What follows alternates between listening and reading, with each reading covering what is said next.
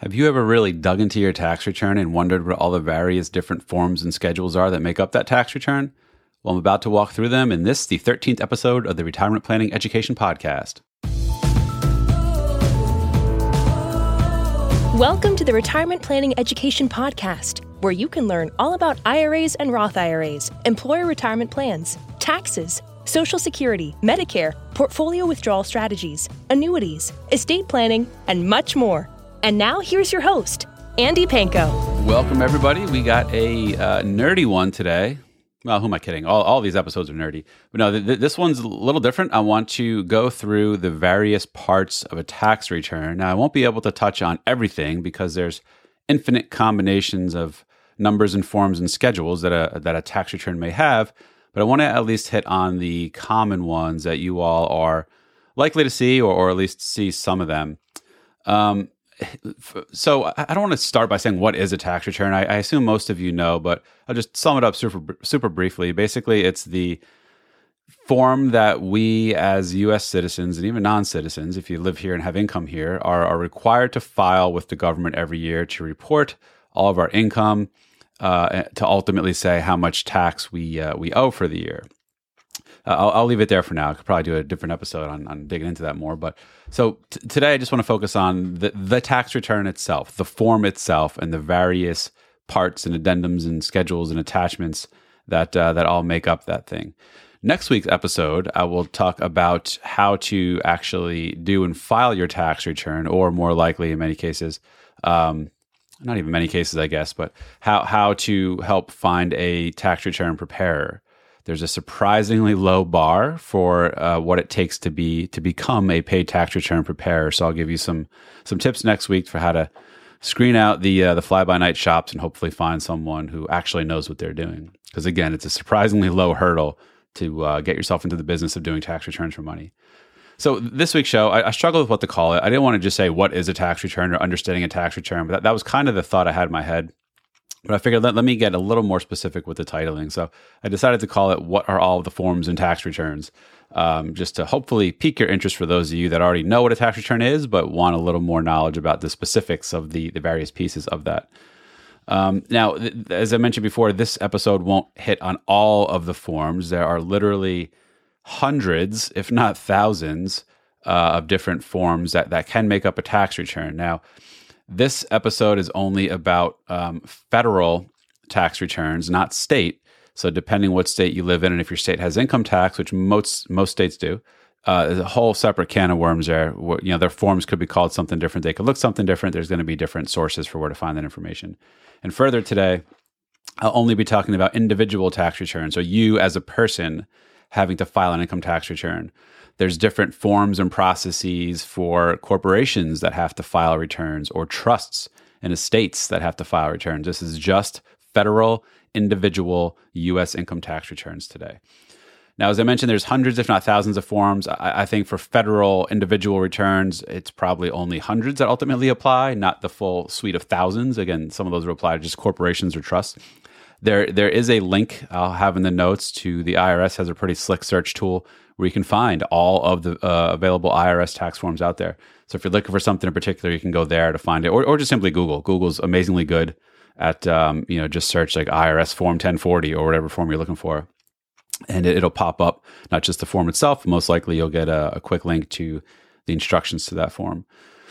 All right, so let's get into it. Now, before I actually start talking about the specific forms in a tax return, now, to be fair, I realize this is something that would probably be better suited visually because it's kind of hard to explain all these numbers and things through this audio format. So I do have a couple videos you'll find helpful. There's another one, a link in the notes I'll put in. I recently did a hour-plus long walkthrough in my Facebook group. I did a live video called Understanding a Retiree's Tax Return. I had a real live sample. I mean, it wasn't real. It was for George and Wheezy Jefferson, a hypothetical couple. I did a tax return for them showing the actual forms, the actual returns, and what it looks like. So you can find a link to that video replay in the show notes, and I'll post a link to the PDF of the return I actually used in that video. So you can download that and pick through that at your leisure.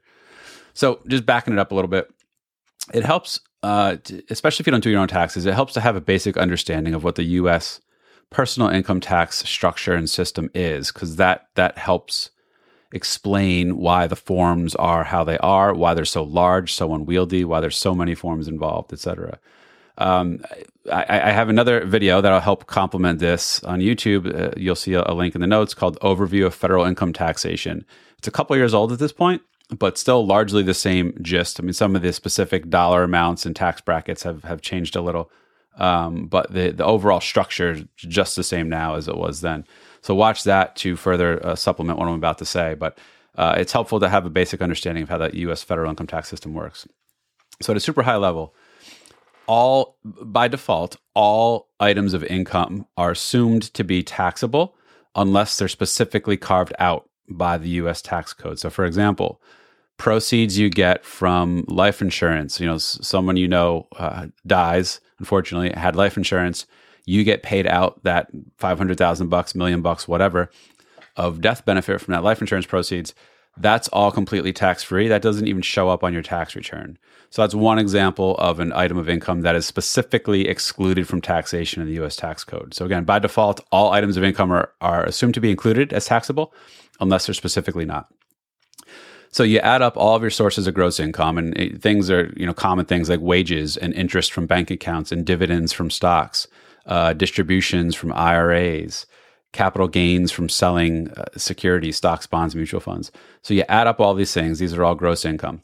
And that's your, let's just call it total gross income from now. Against that, there's certain adjustments, things you can deduct. So for example, if you make a contribution to a traditional IRA or a health savings account, you can get a current year tax deduction for that. So the amount of the contribution can reduce your gross income. Or if you're a teacher, for example, you can deduct up to $250 per year of basically things you bought for the classroom that you weren't reimbursed for. So educator expenses, that $250 will help reduce what the rest of your gross income otherwise was. So you add up all these adjustments and to your gross income, and that gets you your quote unquote adjusted gross income. But we don't stop there. Then you are allowed to, and I'm oversimplifying this whole process, obviously, but I'm just sort of summing up the skinny of how U.S. income tax works. So you have your adjusted gross income, and then against that, you are allowed to deduct or subtract the greater of two things. One is what's called a standard deduction. So it's just a lump sum, reduction that the IRS allows you to take. And for a married couple, I forget this year, it's roughly $25,000. For a married couple, roughly half of that for a single person. And then there's a little more if you're over 65 or disabled, but we'll leave it there for now. So right off the bat, everyone's allowed to, slice right off the top, either 25 grand or, half of that roughly from your gross income. Or you can add up itemized deductions. And itemized deductions are, there's a host of a few different things you can tabulate. And if the sum of those is larger than your standard deduction, well, then you're allowed to reduce your adjusted gross income by your itemized deduction. So the main examples of itemized deductions are state and local taxes. So state income taxes you pay or local property taxes you have to pay. You can add those up to some extent. They're capped at 10 grand per return, unfortunately. Mortgage interest. If you have a mortgage against your primary residence, the interest you pay on that could be deductible. Or medical expenses. Now, if you have a lot of unreimbursed medical expenses, you may be able to deduct some of them, but you can only potentially deduct expenses that exceed 7.5% of your adjusted gross income. And this stuff is all subject to change, so don't get too hung up on these numbers. That's why even like the standard deductions, I just kind of glossed over and said it's roughly 25 grand for married folks and roughly half of that for single. These amounts change every year. Same thing with medical expenses. This year you can deduct, like I said, over 7.5% of your adjusted gross income, but that 7.5% figure has been different in the past, has been 10%. So who knows? This stuff is all subject to change. So anyway, bringing it back. So you have your adjusted gross income. You subtract from that your standard deduction or your sum of your itemized deductions, whichever is largest, and that we'll call your taxable income. But we're not done yet. You now run that taxable income through the tax brackets. And I won't get into too much detail here, but basically it's this marginal system where the first X amount of dollars is taxed at 10%. The next Y amount of dollars is taxed at 12%. And the next Z amount is taxed at 22%. And it's this graduated tiered structure, aka marginal income tax system. But it's not even that simple. So of your taxable income, some of it is taxed more favorably than those standard tax brackets and rates. Specifically, dividends, certain dividends, qualified dividends. I won't get into the definition here because that's another rabbit hole. Or long-term capital gains. So if you own stocks or mutual funds or bonds in a regular brokerage account, you sell them at a gain and you held it for more than a year, that taxable gain is taxed at a lower rate than your normal income tax brackets. So where I'm going with this is that taxable income figure, again, adjusted gross income minus your deductions is what I'm calling your taxable income. You run most, if not all of that through your tax brackets, but some items get peeled out like qualified dividends and long-term capital gains, and those are taxed at more favorable rates. So after you have this tax figure, then I'll call that your tentative tax amount. But wait, we're not done yet. That's on the surface, that's how much total tax obligation you have for the year. But there's things that can reduce that. There's things that are called tax credits.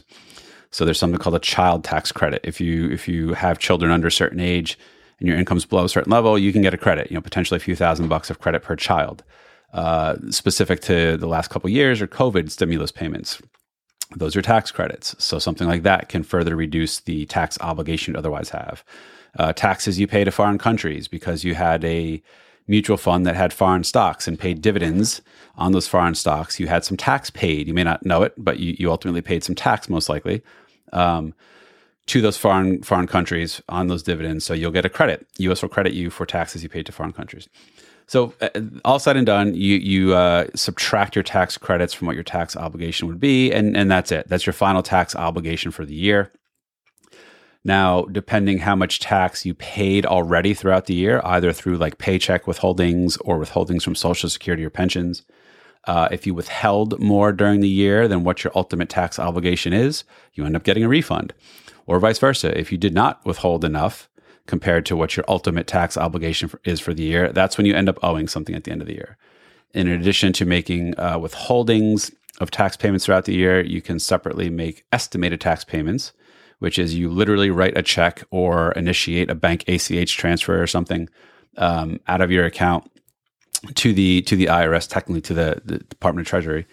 That's another form, another way to pay taxes separate from withholdings. I'll do an episode on that, tax withholdings versus estimated payments. That's a real complicated, unnecessarily complicated subject for what it should be, but I'll save that for another day.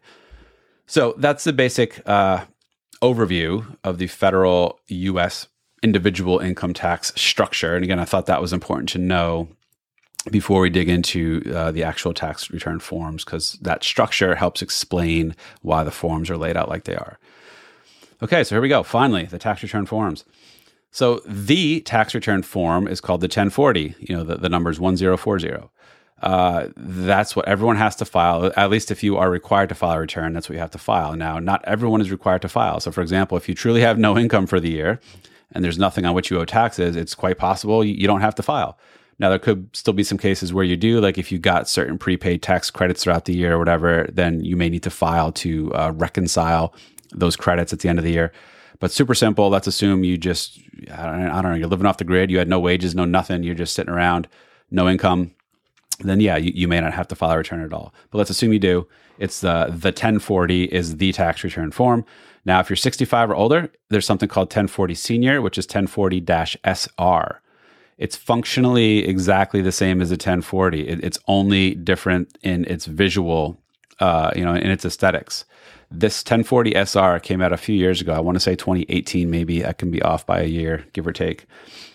Well-intentioned, but kind of unnecessary. It's like I said, identical to the 1040 in what's on it. Its content and structure and form is the same. It's just it's spaced out. It's a little larger. There's more white space on it. And the assumption was, well, people who are 65 or older may not have such an easy time seeing such small font and small letters. So let's just space the form out for them. So it's less visually cluttered and the font is larger. That's really it. So the 1040 SR takes up a little, I think it's an extra 2 pages compared to the regular 1040, but it's functionally, mechanically the exact same thing. So don't sweat it too much if you see one versus the other. If you're 65 or older, I think by default, you'll get the 1040 SR, but you can use the regular 1040 if you want. No harm, no foul. So the 1040 is the main page. If you look at it, from here on out, I'll be referring to just the 1040, not the 1040 SR, but again, they're functionally the same thing. The 1040 is the tax return, and it's only 2 pages. But that doesn't mean the tax return is actually only 2 pages. There's dozens, if not hundreds, of supplemental forms and attachments that go into that are behind the scenes of the 1040. So a lot of things on the 1040 where you may only see one line item on the 1040, that line item gets fed from a separate sheet, and that separate sheet may be pages long and maybe dozens of its own individual inputs. So very complicated, all said and done. But the main form is technically only 2 pages. Now, there's the 1040, and then there's different quote unquote schedules and quote unquote forms. Now, functionally, you may not realize or appreciate the difference, and I don't think it ultimately matters, but technically, the way the tax return is structured, you can think of schedules kind of like attachments to other forms. So like the form 1040 is the main tax return. Its various schedules are sort of like addendums or attachments to it. And then there's what's called forms, with a capital F, forms. Forms still ultimately roll up into your 1040, but you can think of them as kind of like their own sort of standalone processes and calculations. They're not functionally attachments or supplemental info. I don't know. I'm struggling to come up with the right words to call it. So maybe we should just drop it and forget I even said anything about distinguishing between forms and schedules. But there is technically a difference. As far as you're concerned, it probably doesn't matter because they all just get bundled to the back of your return anyway. And just a quick comment. So it was said a few years ago that some people wanted the U.S. tax system, the tax returns to be done on a postcard. There were some political comments and sort of promises, if you want to call them that the tax returns are too large, too unwieldy, which they are. No one will dispute that. And so the promise, the political stance was that we're going to simplify it so you can get your tax return done on a postcard. It is not possible.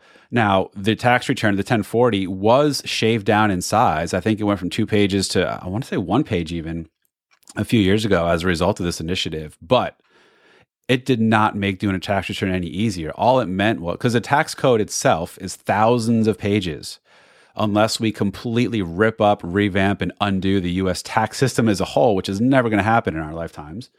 You simply can't make a tax return that's only 1 page or only the size of a postcard. So in a half-baked attempt to try to put window dressing on it and say, yes, look, we shortened the tax return. Yeah, the 1040 was all condensed onto 1 page, I believe, a few years ago. But all that meant was all the stuff that was otherwise on the second page was just pulled off into other supplementary schedules. So it was no less work to do a tax return. Arguably, it was even more because there's all these additional forms and schedules. But all said and done, yeah, you shortened the 1040 itself, but you did not save any work. You did not reduce any complexity. So that was all just a song and dance. Anyway, moving on. So the main form, again, is the 1040. If you take a look at that's the cover sheet that has your name, your address, your social security numbers, names of your dependents, like your children, and then ultimately your signature. Now, if you are submitting your return, you're filing a paper copy, which I don't recommend anyone do, and I'll discuss this more next week. Yes, you do have to physically sign your return when you mail it in. Practically speaking, almost all of you listening, whether you do your returns yourself or have someone do them for you, your return is getting filed electronically, in which case there's a separate signature form. I think it's 8879. You don't sign your actual 1040. You instead sign the 8879. It's a 1-page signature form saying, yes, I agree. I acknowledge my return. I sign off that, yes, it's accurate, and I agree that this return can get e-filed, is what it's called, electronically filed. But that's the 1040. The 1040 itself, in addition to that basic info like name, social, address, etc., and signature, it does have on it some of the main areas of income and deductions and stuff. So, for example, your wages are on there, right on that front page. And if you have multiple wages from different sources, they all get summed up, and there's one lump sum number. Line 1 is going to be wages. Interest from banks, interest from bonds you have.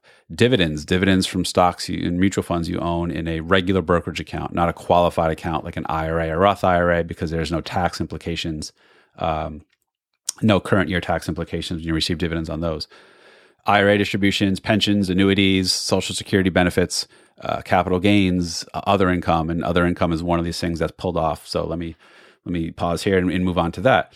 So the 1040, again, will have some areas of income directly shown on it, and then others are pulled off, such as Schedule 1. Let's start with that. So there's a few different numbered schedules you'll come across. Schedule 1 is called Additional Income and Adjustments to Income.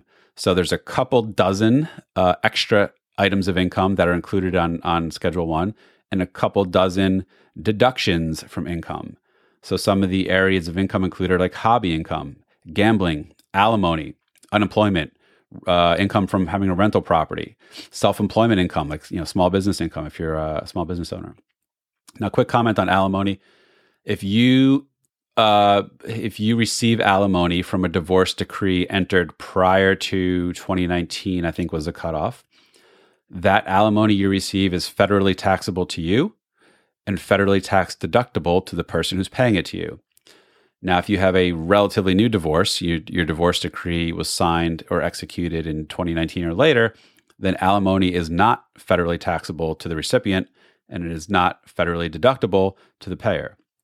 But if you do have a alimony from a pre-2019 divorce decree, then that will be taxable income to you if you're the recipient. So those are some of the few areas of additional income. And then some of the adjustments to income, which are reductions to income, are things like I touched on before: making a contribution to an IRA or to an HSA, or if you're self-employed, you can get a bit of a break on some of the self-employment taxes you have to pay. And self-employment taxes are Medicare and Social Security taxes you pay on your self-employment income. So that's Schedule 1. So the additional items of income from Schedule 1, again, of which there's a couple dozen, those all get summed up on Schedule 1 and then dropped as one number onto the 1040. Then there's Schedule 2. Schedule 2 is additional taxes. So in addition to the regular income tax or capital gains tax you could have other taxes. So this doesn't really qualify for a lot of people now, but there's something called AMT, or alternative minimum tax. This is a whole other can of worms that I won't get into much, but this is basically a whole parallel tax system that certain forms of income get preferential treatment under the regular 1040. And the AMT is a parallel tax system to run that income through, and to the extent the AMT tax is larger than the other normal 1040 tax, and you have to pay the difference. You have to pay this, what's called AMT, alternative minimum tax. So I'll leave that there for now, but that's another form of tax you may have to tack on to your 1040. Self-employment tax, as I mentioned, if you are self-employed, you have to pay Medicare and Social Security tax. You have to include that into your tax return as additional tax. Things like IRA penalties. If you make a premature withdrawal and you have to pay tax on that, and or the 10% early withdrawal penalty, that gets calculated and thrown into the Schedule 2, which feeds into 1040 as additional tax. And something fairly common that you all may not notice is happening: the net investment income tax, or NIIT. Long story short, this is an additional 3.8% flat tax on any forms of passive investment income you have, like dividends, interest, or capital gains, or even rental income. If your gross income is over a certain level, I forget the specifics. I think it's over $250,000 if you're married, or $200 if you're single. I could be wrong on that, but that's the gist. So that's an additional form of tax that is calculated, thrown into Schedule 2, which ultimately feeds into 1040 as an additional tax. Schedule 3, additional credits and payments. So there's some, as I mentioned before, tax credits, like the child tax credit, which is potentially a few $1,000s per kid. Foreign tax credit, if you paid tax to foreign jurisdictions. There's certain education credits, the American Opportunity Credit or Lifetime Learning Credit. So if you're paying for college, or even professional designations, beyond college, you could potentially get a tax credit for the expenses you have for those. And other things like residential energy credits. If you put solar panels on your house or got a geothermal heat pump or something, there's credits, incentives, credits for those. I forget how many additional credits there are. Let's just assume it's another dozen or two. So you can see where I'm going. Even though the 1040 itself is 2 pages, these underlying pages all have in them potentially dozens of additional items and calculations that ultimately roll up and feed into the 1040. Okay.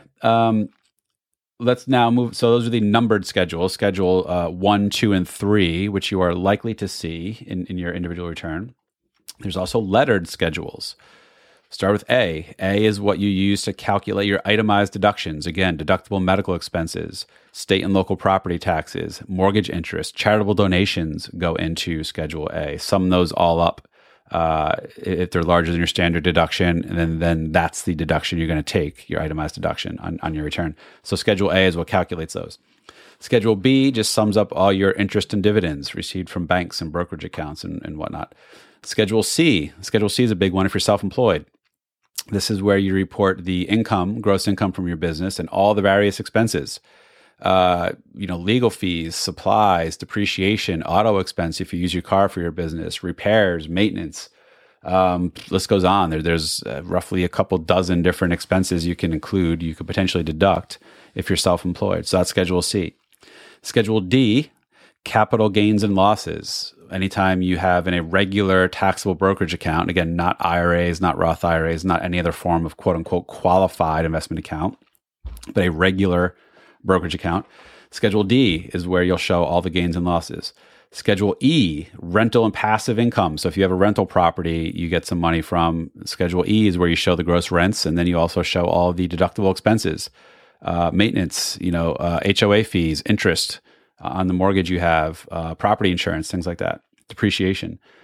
Schedule SE, which stands for self-employment, that's what calculates the amount of self-employment tax you have if you are a self-employed person. And again, self-employment tax is simply Social Security and Medicare tax that you have to pay into.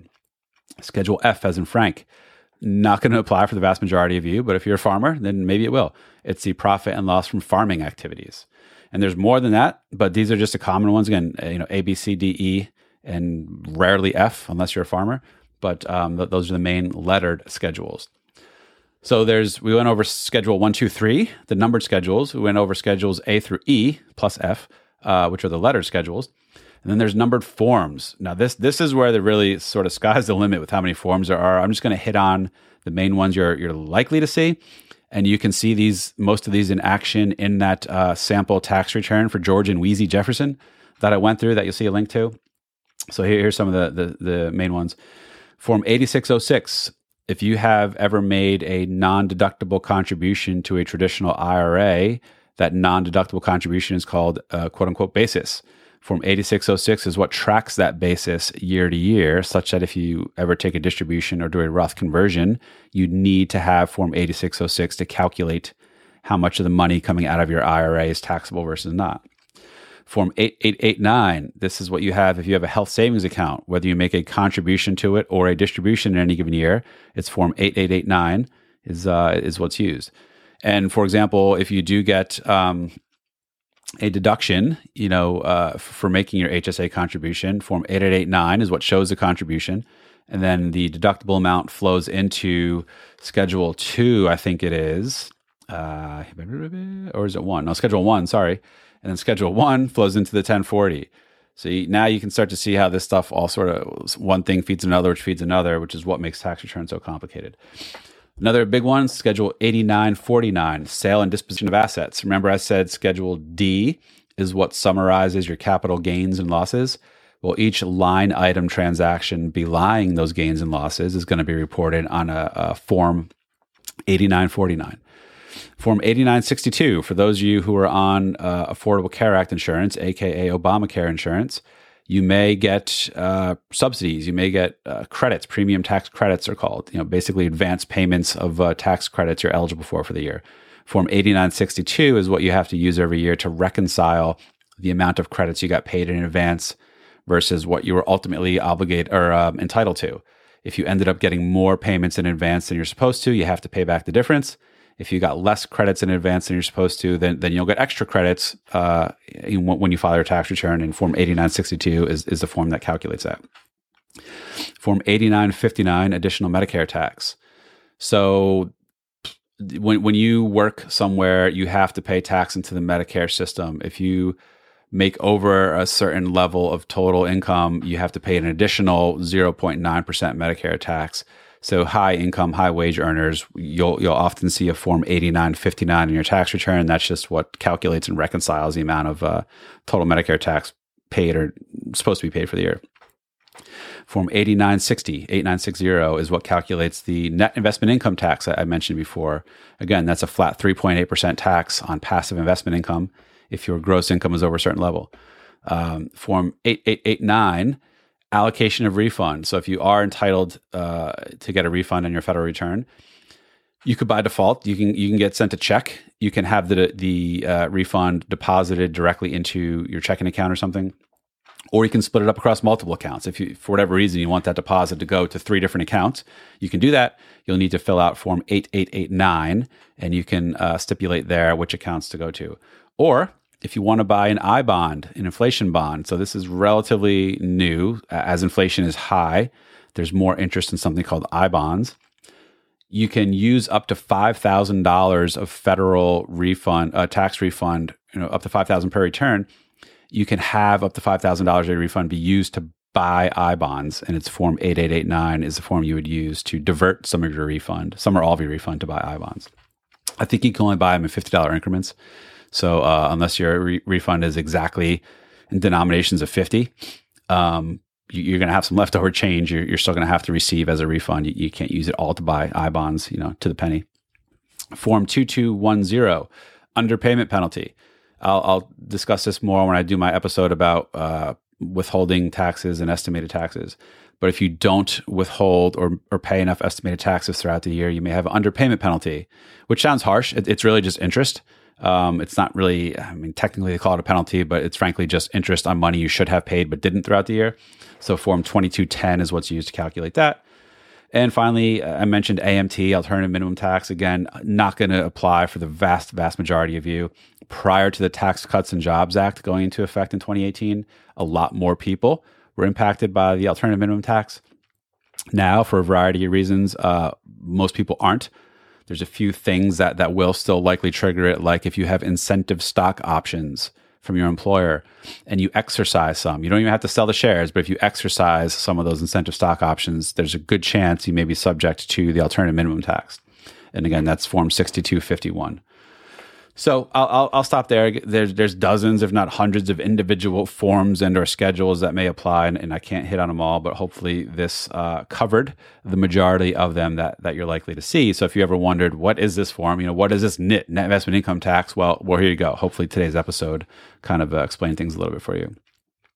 So definitely check out the videos I referenced. I did a whole hour plus walkthrough of a real live George and Wheezy Jefferson tax return. You can find that video and a link to the PDF of the return itself in the show notes. Next week, definitely check out next week, the special St. Patrick's Day edition. This next week's episode will come out. I'll discuss it's kind of how to do your return. Those of you who already do your returns, you already know, obviously. But I'll talk briefly about if you do your own return, how to file it, or more of the episode most likely will be focused on how to find tax return preparers, including a few free options. There are a few different options to get assistance in filing and submitting your return for free. So that's a wrap. Hopefully you enjoyed this. If you did, please leave a nice, healthy, glowing, juicy, fantabulous review through whatever podcast platform you find and listen to this. That would be greatly appreciated. And if you like the show, you'll definitely love my other forms of content, the Facebook group, Taxes in Retirement, YouTube channel, Retirement Planning Demystified, and my newsletter, Retirement Planning Insights. You can find links to all these things in the notes to this show. That's it. Take care. I will see you again next week. The information discussed in this podcast is only general explanations and education. It is not specific tax, legal, or investment advice. Before considering acting on anything you heard here, first consult with your tax, legal, or investment advisor. Thank you.